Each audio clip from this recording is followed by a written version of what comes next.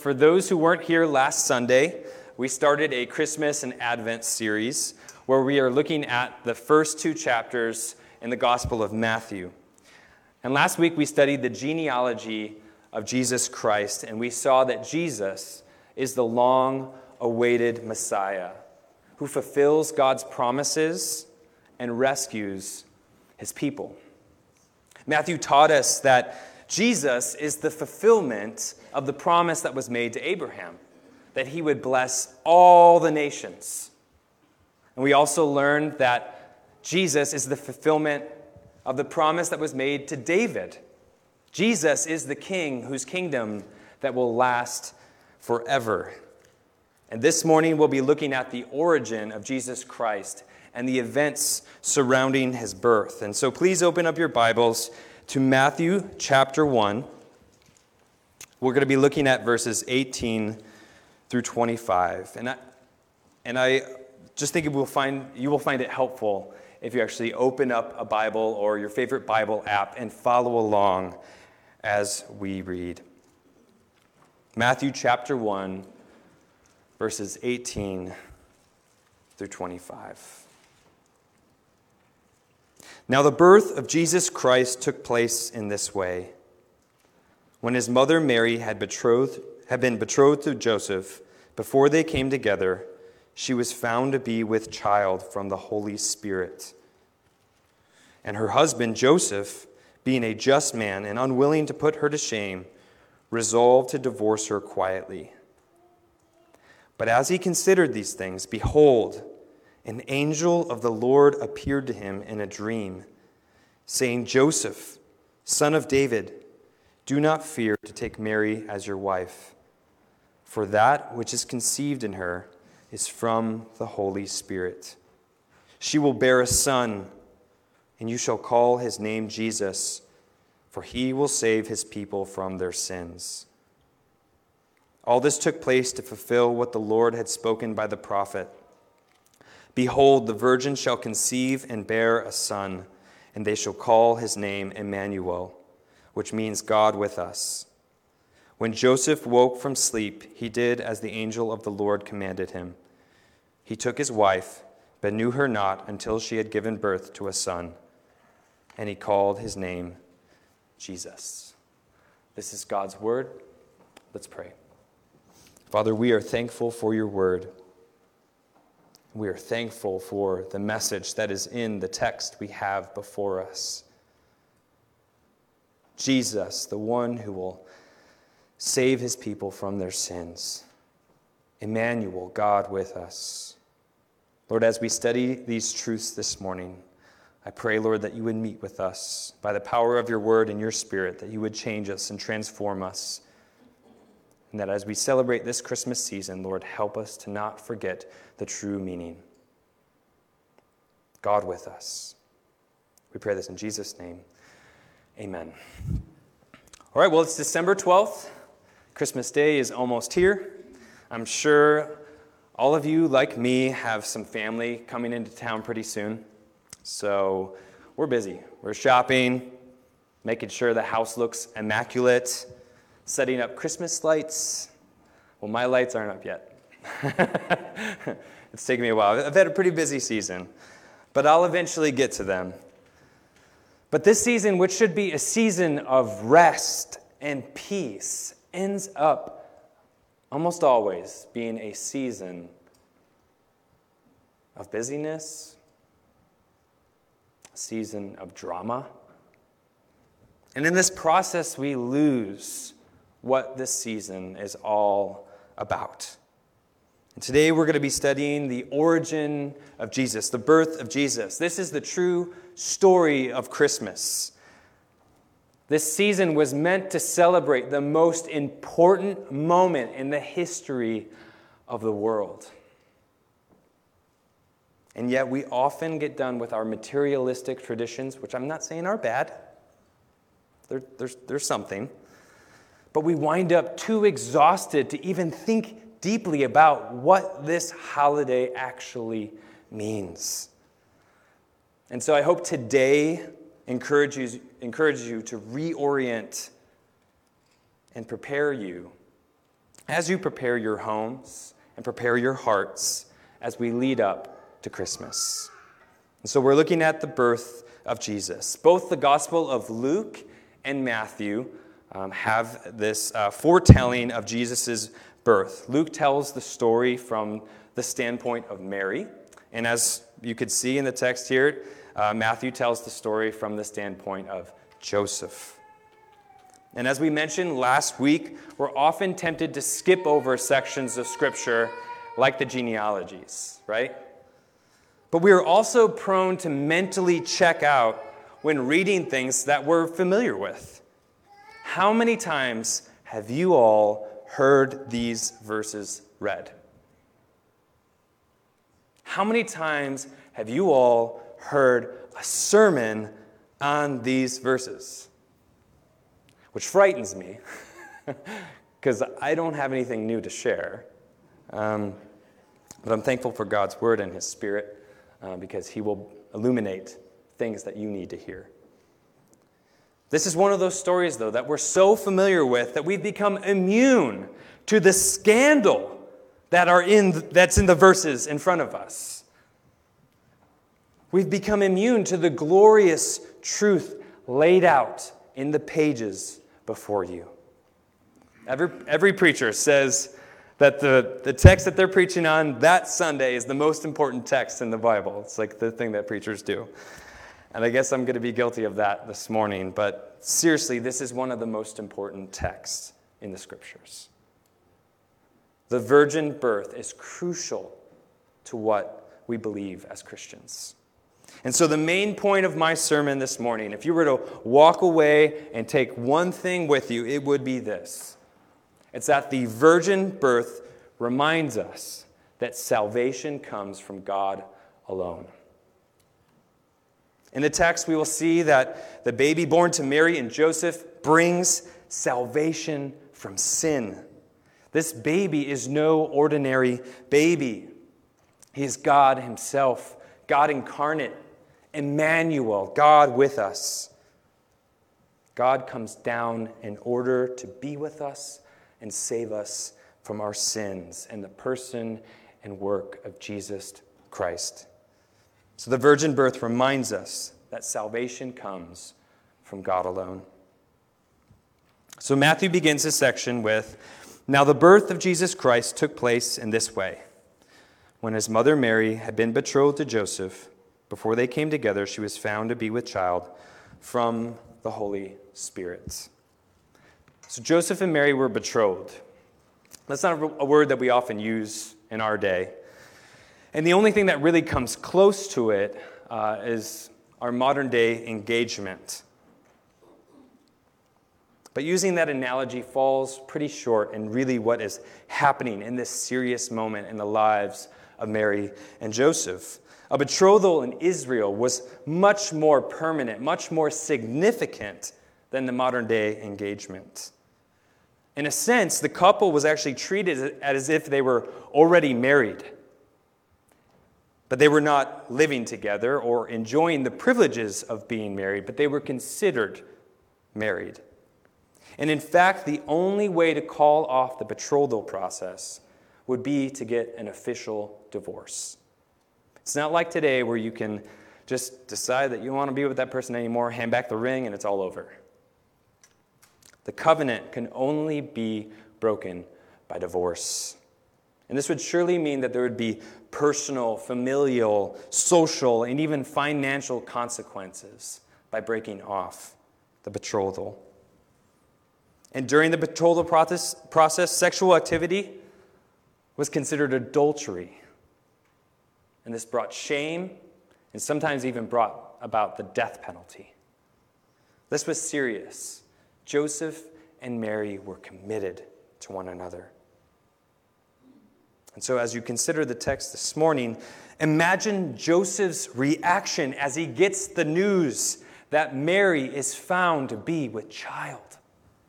She's pregnant. How? We don't know how Joseph found out. Did he see the baby bump? Was Mary starting to feel sick in the morning?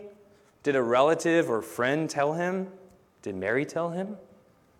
We don't know, and we shouldn't speculate much. All we know is that Joseph knows that Mary is pregnant, and he knows that the baby isn't his. It's a scandal. Could you imagine the weight of that news on Joseph? Also, keep in mind that during this time, people got married at a young age, and so Mary is most likely 13 to 14 years old. Joseph is probably around 18 to 20. The betrayal that Joseph felt must have made him furious, and yet brokenhearted at the same time. He loved Mary. He wanted to spend the rest of his life with her. How could she do this to him? If she was the one who told him, could you imagine the shock and disbelief as she tells Joseph that she didn't sleep with anyone and that this baby was conceived by the Holy Spirit? Don't try to over-spiritualize the moment. Joseph would have been as skeptical as we are if someone came up to us and said that their pregnancy was a result of a conception by the Holy Spirit. But that's why Joseph reacts the way that he does. Take a look at verse 19. And her husband Joseph, being a just man and unwilling to put her to shame, resolved to divorce her quietly. And some of you may ask, why does the text call Joseph her husband? Well, again, remember the betrothal process was serious. And so if you were betrothed, you were already considered husband and wife. And Matthew describes Joseph as a just man. Considering this situation, Joseph didn't see a way out. Joseph didn't see a way to still be able to marry Mary. He was a just man. In other translations, it says that he was a righteous man. He was a man who wanted to live according to God's ways because he was a man after God's own heart. And here Joseph is in a difficult situation. He's most likely hurt emotionally. But because he was a just man, he knew that in order to follow God, he had to break off their vows. And this was serious. In Joseph's mind, Mary had committed adultery. And so, according to the custom of the day, there were two options for him. So the first option would be to get a public divorce, and there would be no doubt Mary would be shamed in public and expelled from the community. So that's option one. Option two would be to hand Mary a certificate of divorce with a few witnesses around them, and then it would be over. Joseph was a just man. He was a man of the word, and he knew what had to be done, according to the facts laid out in front of him. Joseph didn't know that Mary didn't commit adultery. He had to call off the marriage and get a divorce. But not only was Joseph a just man, take a look at the text again. He was kind. Even with all the emotions and feeling betrayed, Joseph was kind. He could have considered getting revenge by getting a divorce in public and having Mary being publicly shamed, but no, he loved Mary. He was unwilling to put her to shame. Unwilling to put her to shame. We love drama in our culture, right? There are television shows that capitalize on this. Many of them who love to tell the story of the victim and then get us to a point of where we want revenge for that victim, right? And as Christians, we too get caught up in this and we forget about grace. We forget the gospel. So we should be amazed at the kindness of Joseph. He was unwilling to allow Mary to be shamed in any way, even though he was under the impression that she cheated on him. He resolved to divorce her quietly. A decision was made according to the facts that he had. Joseph was a kind and just man. And the character we see here in this text should teach us. Why was he kind and just? Because he loved God's law and he loved God. What does that lead to? A love for people. So Joseph was concerned for God's law, and this is why he knew he had to divorce Mary quietly. But he also loves God's people, and so he was unwilling to put Mary to shame. How are you doing with these qualities? Are you just? Are you kind? Do you have a concern for God's word? When you know something has to be done, even though it's difficult, and you really don't want to do it, but you know God's word is telling you to do it, do you act upon that? Are you obedient to the scriptures? Are you a kind person? Not meaning do you smile at people in public, or you're nice to people when it's socially appropriate. But what about it when they betray you? Are you kind? A quick way to test this out. How are you when someone cuts you off in traffic?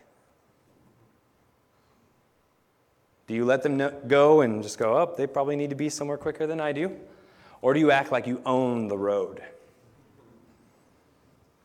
These qualities of Joseph teach us this is how God wants his people to behave.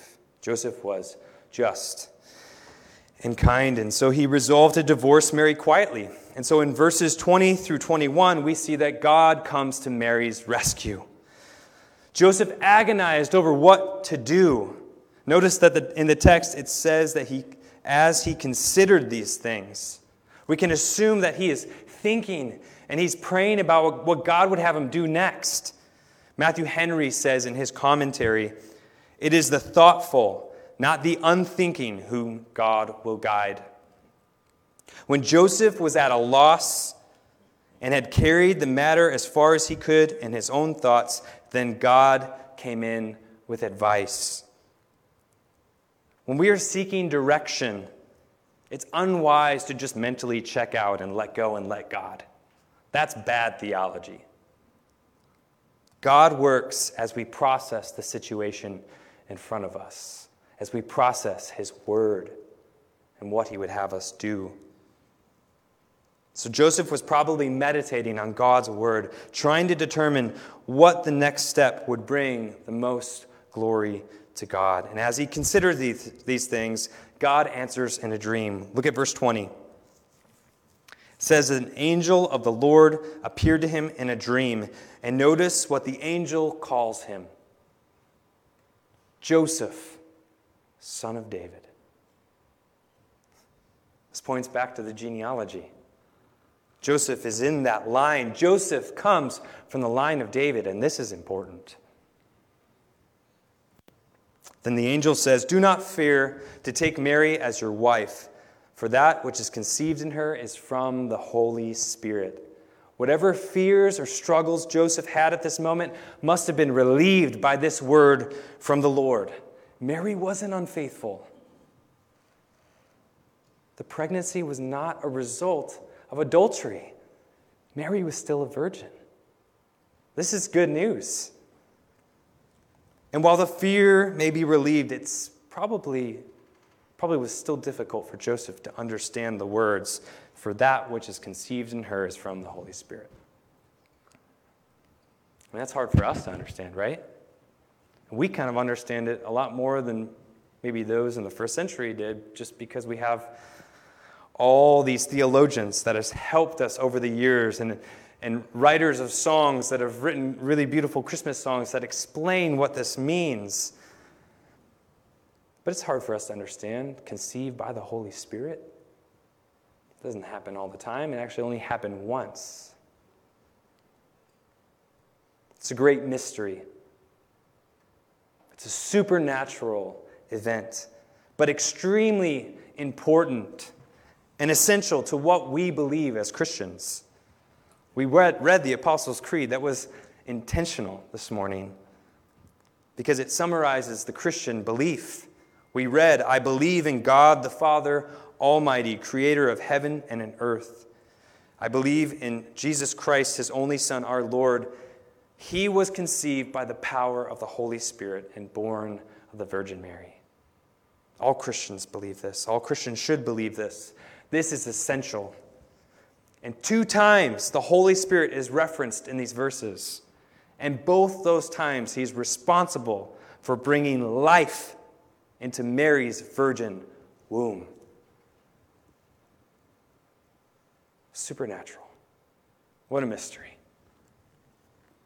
We don't know precisely how the baby came to be in Mary's womb, except for the fact that the conception was from the Holy Spirit.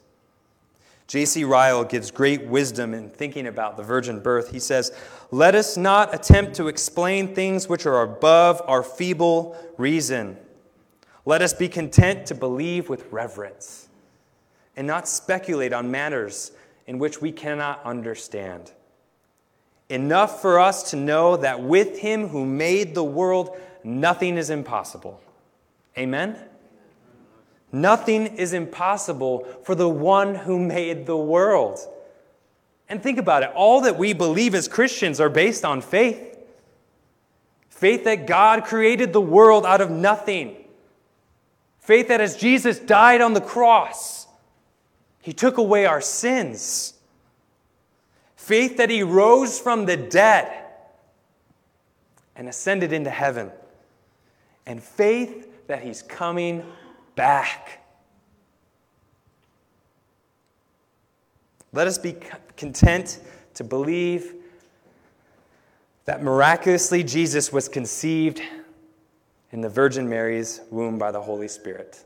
And let us believe in awe of our great God.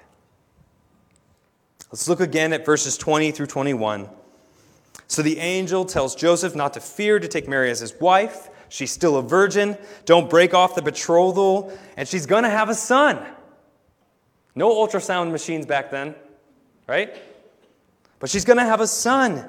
And the angel tells Joseph to name the baby boy Jesus, because he will save his people from their sins. The name Jesus in Hebrew is Joshua, which means the Lord is salvation. The Lord saves. Jesus is given this name because he will save his people from their sins. Just notice there, the people are his. And he is their Savior. And remember, Matthew is writing to Jews. And the Jews knew that, according to the Old Testament, it is only God who saves. Isaiah 43 says, "But now thus says the Lord, he who created you, O Jacob, he who formed you, O Israel, fear not, for I have redeemed you. I have called you by name. You are mine.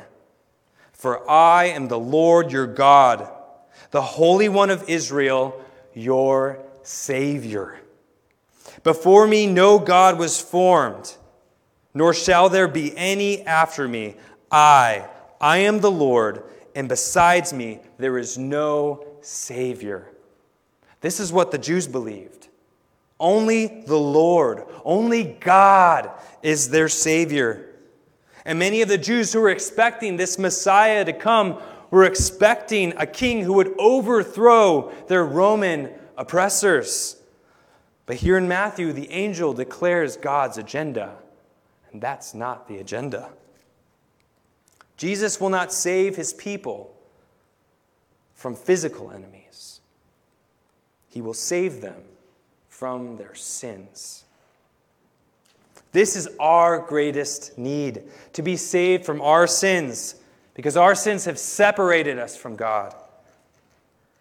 All mankind is under the curse of sin, and Joseph is to name the baby Jesus, because he will save his people from their sins. Think about the Christmas song, "Joy to the World." One of the verses says this, "No more let sins and sorrows grow, nor thorns infest the ground. He comes to make his blessings flow far as the curse is found." The curse is everywhere. All have sinned and fallen short of God's glory.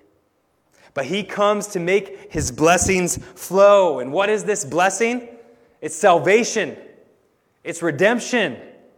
It's reconciliation to God. Psalm 137 through 8 says, O Israel, hope in the Lord, for with the Lord there is steadfast love, and with him is plentiful redemption, and he will redeem Israel from all his iniquities. God does not redeem his people from some of their iniquities or sin. He redeems his people from all of their sins. The boy is to be named Jesus because he will save his people from their sins. Now look at verse 22. All this took place to fulfill what the Lord had spoken by the prophet. Behold, the virgin shall conceive and bear a son, and they shall call his name Emmanuel, which means God with us. The incarnation, this miraculous conception where Mary becomes pregnant, not naturally, but supernaturally by the power of the Holy Spirit, making her a virgin, fulfills a prophecy. Part of the proof of Christianity is that these prophecies actually come true. God shows himself to be God. God shows himself to be the sovereign ruler over the history of the world by telling us that something's going to happen before it happens. History and events don't just occur. They happen because God sovereignly planned them to occur. And all throughout Matthew's gospel, there are times where Matthew will take a second like this. If you read through the Gospel of Matthew, there's like 40 of them, to point out how a past prophecy is fulfilled in Jesus. And from these, we are reminded that God is in control and that he keeps his promises.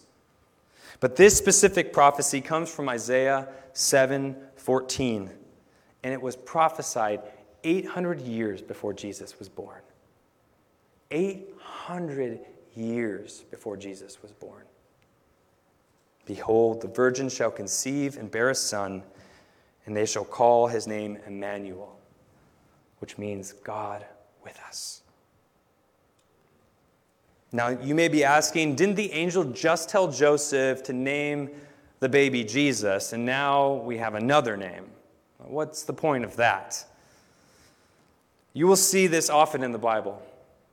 The calling of a name is less about how you would actually address that person, but more about who that person is. So here in the text this morning, we are seeing he will be named Jesus because he will save his people from their sins. And he will be named Emmanuel. He will be called Emmanuel because he is God with us. This is mind-blowing. At least it should be. The child in Mary's womb is God himself. The story of Jesus' birth is the story of God actually coming down into the world in which he created, entering into our humanity to dwell amongst us, to be with us, to save us from our sins. This actually happened. This isn't a myth or a fairy tale. God actually condescended and came to live on this earth. Calvary, we should be in awe of that. Not just during the Christmas season. Every moment of our lives. The God who created this world, the God who created you and me, came to live on this earth. With a purpose, though. With a purpose. And it wasn't just to be born a baby. And Matthew's not the only gospel writer to speak of this. In Luke's gospel, the angel says to Mary that the child to be born will be called Holy, another name, Holy, the Son of God, God himself. And then you guys know John, the beginning of John, what does it say? In the beginning was the Word, and the Word was with God, and the Word was God. This is speaking of Jesus, the Son of God, the second person of the Trinity. And then later on, in verse 14, John speaks of the incarnation and says, "And the Word became flesh and dwelt among us." God came down. They shall call his name Emmanuel, God with us. And this gives us greater clarity to the significance of this virgin conception. Jesus, the baby to be born, is both God and man. It's kind of mind-blowing, right? God and man. If Jesus had not been born a human, we would not believe in his full humanity. And if his birth was like any other birth, being born of a human father and mother, we would not believe in his full divinity. The virgin birth is necessary for both a real human nature and a real divine nature. To be clear, Jesus wasn't half man and half God. No, he was fully man and fully God. But why is this important? Why is it important for Jesus to be both fully man and fully God? Because we believe that, we talk about that, but a lot of times we don't think why it's important. And the Heidelberg Catechism does an incredible job of explaining this to us in terms in which we can kind of understand. And yet it's a mystery. And it really involves faith to truly believe it all. But the first question is, why did he have to become fully man without sin? Jesus, and this is the answer, Jesus had to be man so that he could identify with us, suffer in our place, and sympathize with us in our weakness. He had to be sinless because a sinner cannot pay for the sins of others. But why also must he be fully God? And the answer to that is Jesus had to be fully God so that he could satisfy God's wrath and secure for us true righteousness and life. Pretty great summary. This is the beauty and the mystery of the incarnation. God provided an answer. God provided a solution. God provided a Savior. And that Savior is God himself. Emmanuel, God with us. All right, back to the text. So Joseph has this dream. The angel tells him to not fear, to take Mary as his wife and call the baby boy Jesus. Now look at verses 24 through 25. When Joseph woke from sleep, he did as the angel of the Lord commanded him. He took his wife, but he knew her not until she had given birth to a son, and he called his name Jesus. Here we see the obedient faith of Joseph. God tells him what to do, and he does it. We often think of this being a fairy tale ending, especially for Mary and Joseph, right? Because Joseph takes Mary as his wife, means they get married, right? They get married, and of course they have to wait to have intercourse until the birth of Jesus, but it says that he knew her not until, which means they actually enjoyed all the privileges that come with being married and honoring God. And Joseph gives Jesus his name, which means that Joseph becomes Jesus' adoptive father. And Joseph is the son of David, right? So Joseph allows Jesus to become a part of that line, the line of David. So if it fulfills the requirements of the genealogy, what a happy ending, right? What a happy ending. This marriage, the baby was born, they named him Jesus. It's easy to forget that while the couple does get married, Mary's still pregnant. And so to those in the community, it looks like either Mary was unfaithful to Joseph or that they slept together during the betrothal process. Both of those things meant adultery. So to the community around them, they thought there was sexual immorality involved in the lives of Joseph and Mary. Most likely, Mary and Joseph suffered insults in mockery for the rest of their lives. In fact, in John's gospel, the Pharisees mock Jesus for being born of sexual immorality. Word got around. It was not easy for Mary and Joseph. It wasn't a fairy tale ending. But their willingness to take God at his word and risk their reputations and their lives for the sake of his kingdom is a model for us as we trust God at his word here in the incarnation. A mystery, a beautiful mystery, something supernatural. As they risk their lives and reputations for the sake of the kingdom, we must be willing to risk our lives for the sake of his kingdom as well.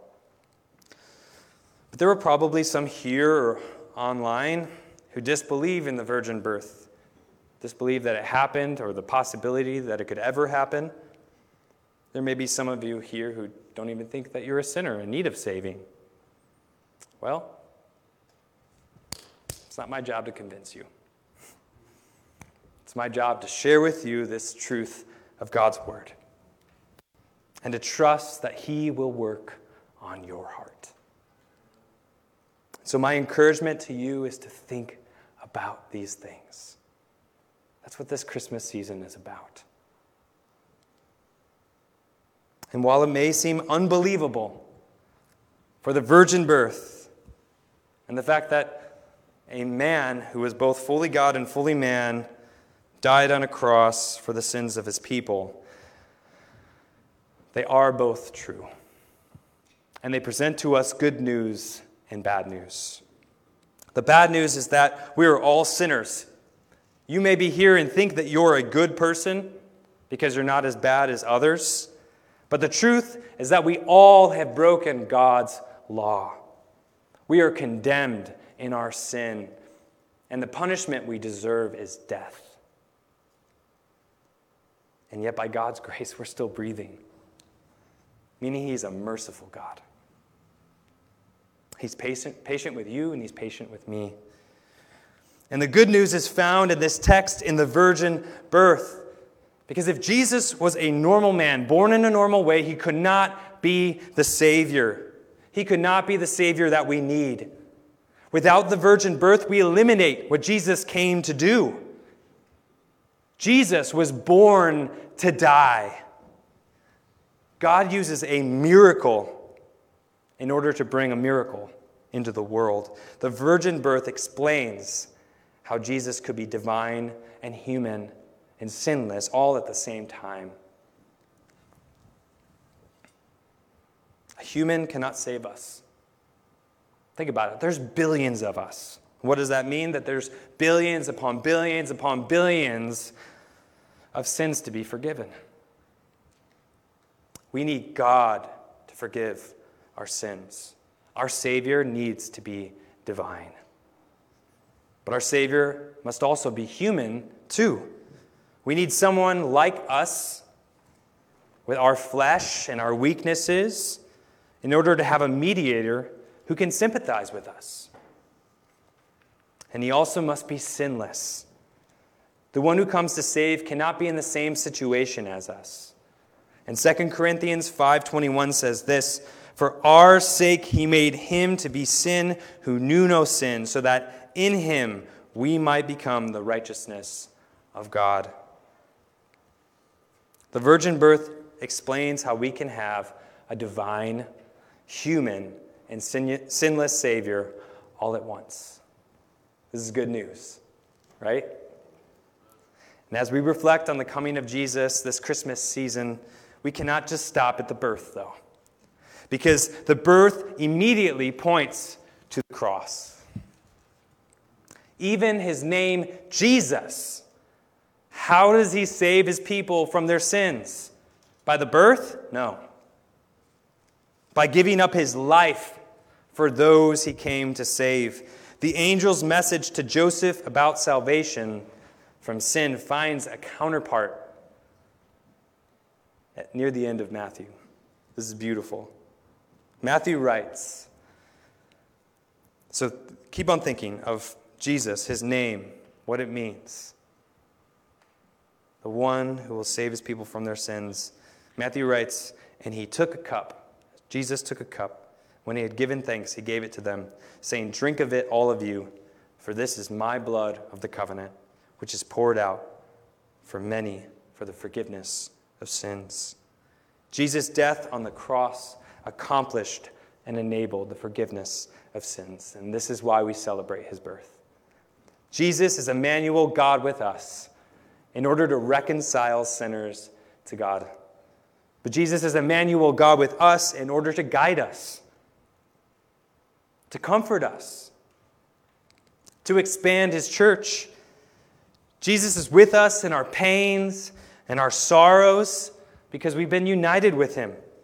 And if we've been united with him, and if we've been changed by him, and if we've been saved by him, then his mission should be our mission.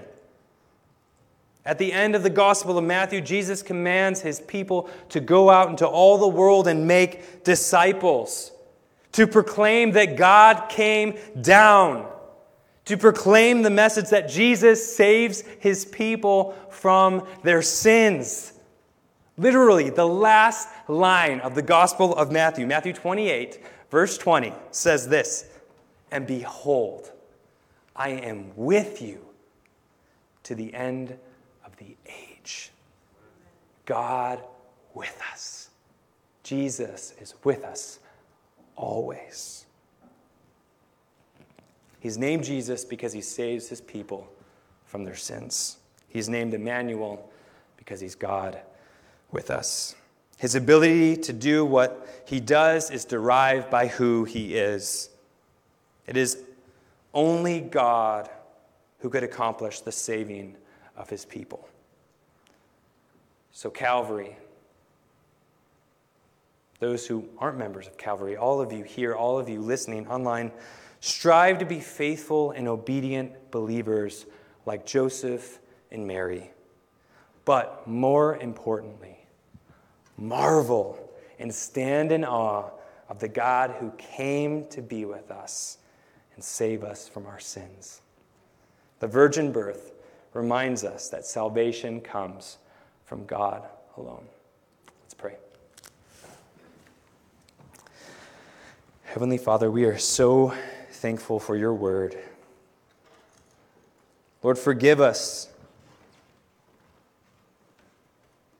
Because even during this time of Advent where we are getting ready to celebrate your birth, we actually aren't preparing our hearts for that.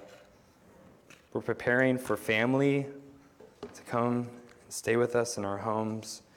We're preoccupied by sales online. We're preoccupied by the distractions in this life. Father, we pray that you would remind us over and over again of the great miracle of the virgin birth. Remind us that salvation comes from you and you alone, through Jesus, the one who came to save his people, through Jesus, Emmanuel, God with us. In his name we pray. Amen.